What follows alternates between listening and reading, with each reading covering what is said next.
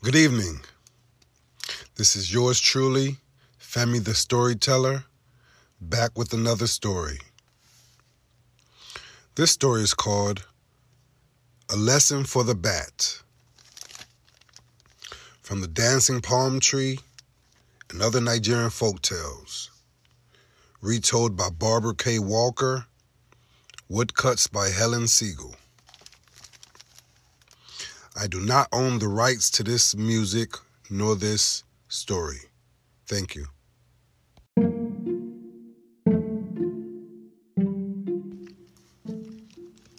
A Lesson for the Bat. One day, the bat planned to visit his father-in-law, who lived half a day's journey away.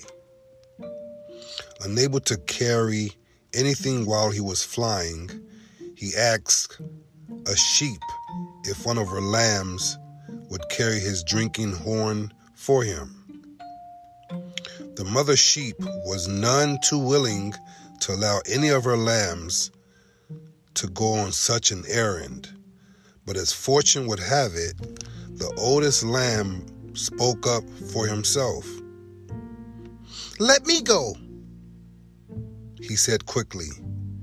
"It will give me an occasion to learn something of the world. Come, mother.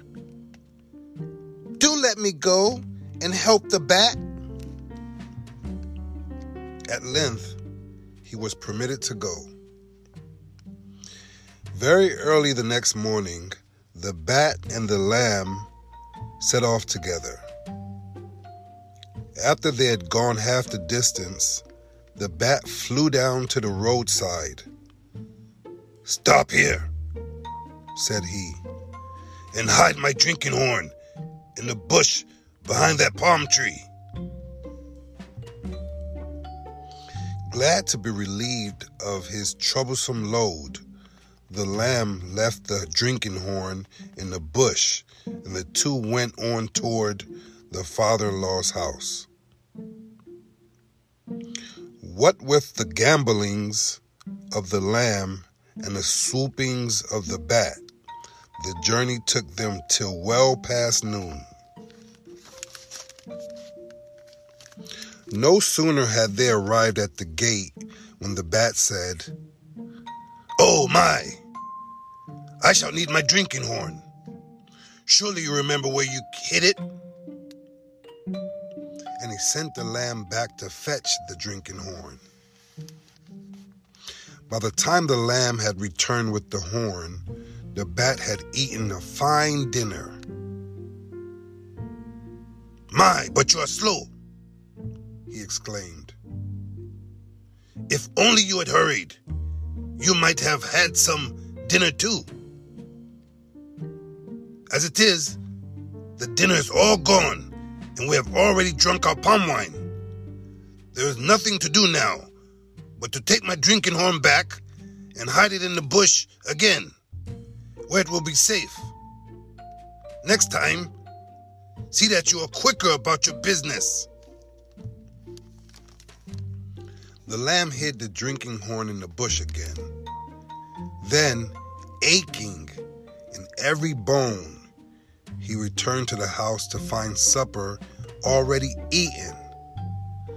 The cook pots were empty, and he was forced to go to bed hungry. By morning, he was indeed annoyed about the bat's behavior. The next day, and the next, and the next, the bat followed the same policy, growing fat as the lamb grew thin. On the fifth day, the bat decided to return home, and he and the lamb set off. By the time they came to the bush where the drinking horn was hidden, the lamb was scarcely able to pick up the horn. He was so thin and weak. He finally arrived home, however, and he told the whole story to the mother sheep, complaining all the while of the horrible pain in his stomach.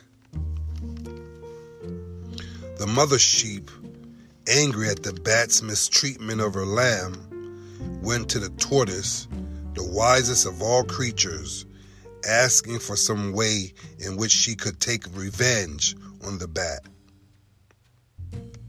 Patiently, the tortoise listened to her story. He thought and thought. Finally, he said, "Just leave the whole matter to me. I will teach him not to abuse others." The next time the bat decided to visit his father-in-law, he went again to the sheep to ask for the help of her lamb.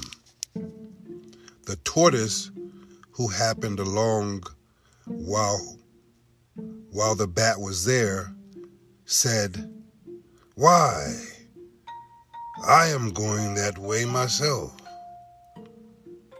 I shall be happy to carry your drinking horn." Early the next morning, they set off together. When they had gone halfway, the bat flew down to the roadside. "Stop there," he said, "and hide my drinking horn in the bush behind the palm tree."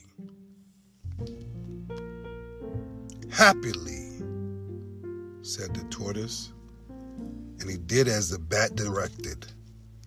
But the moment the bat flew off again, the tortoise picked up the drinking horn and hid it in the bag he was carrying.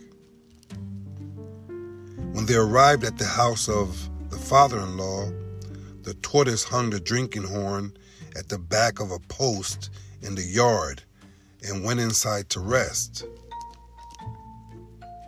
When it was time for supper, the bat said, "Oh my, I shall need my drinking horn. Surely you remember where you hid it." The tortoise remembered very well where he had hid it. He went out into the yard, took the drinking horn from the post, and carried it to the bat. In his annoyance at the tortoise's promptness, the bat refused to eat dinner. So the tortoise ate both his portion and the one that was meant for the bat. He found the meal very tasty. The next day, and the next, and the next, the same thing happened, until the bat was unable to stand his hunger an hour longer. In fact, he was becoming as thin as a young lamb had been. Toward evening of the fourth day, he called his mother-in-law aside and whispered, "Without letting my friend, the tortoise, see you, please bring me a large meal. I shall take a nap while you prepare the food. And please hurry, for I am very hungry." Sitting silently in the corner, the tortoise overheard the bat's conversation with his mother-in-law. He waited until the bat had fallen sound asleep. Then he carried the bat very gently into his own bedroom and returned to the bat's room, lying down under the bat's blanket. When the bat's mother-in-law had put the meal beside the bed, the tortoise quickly ate all but a tiny scrap of food and drank all but a scant spoonful of the delicious palm wine. After carrying the backpack, he placed the rest of the food and the palm wine between his lips. The tortoise then crept softly back to his own room to sleep. When the bat awoke the next morning, he was nearly starved, and he was very angry with his mother-in-law because she had not prepared a meal for him. "But I brought your food, just as you asked," she said. "And you ate it all. See, there's nothing left." Indeed, I did not, retorted the bat crossly. It must have been that tortoise who ate it. We can find out very quickly, said his mother-in-law. We shall call the rest of the household, and they can decide whether you or someone else ate your dinner. Meanwhile, the tortoise had gone to the father-in-law and persuaded him that the best way to find the thief would be to have both him and the bat rinse their mouths and spit out the water into separate calabashes. Then the tortoise quickly cleaned his teeth with his toothstick, rinsed his mouth thoroughly, and went back into the house. When the bat's mother-in-law reported to the family the bat's complaint about the theft of his dinner, the father-in-law directed both the bat and the tortoise to rinse their mouths and to spit the water into separate basins. The water the tortoise spat out was clear and fresh, but the water the bat spat into his calabash had bits of food and traces of palm wine floating in it.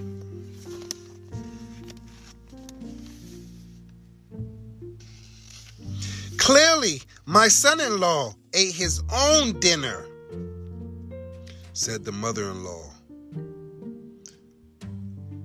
And he has abused me for nothing.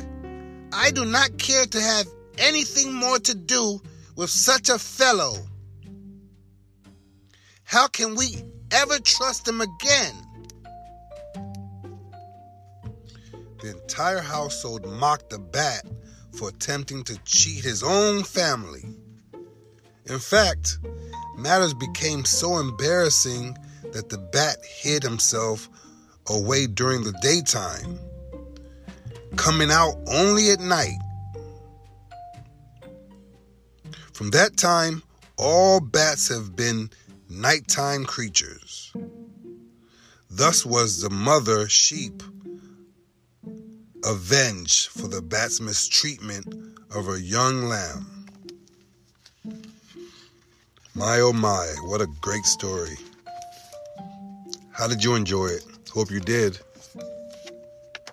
This is yours truly, Feminist Storyteller, signing off. Love you all. Bye for now.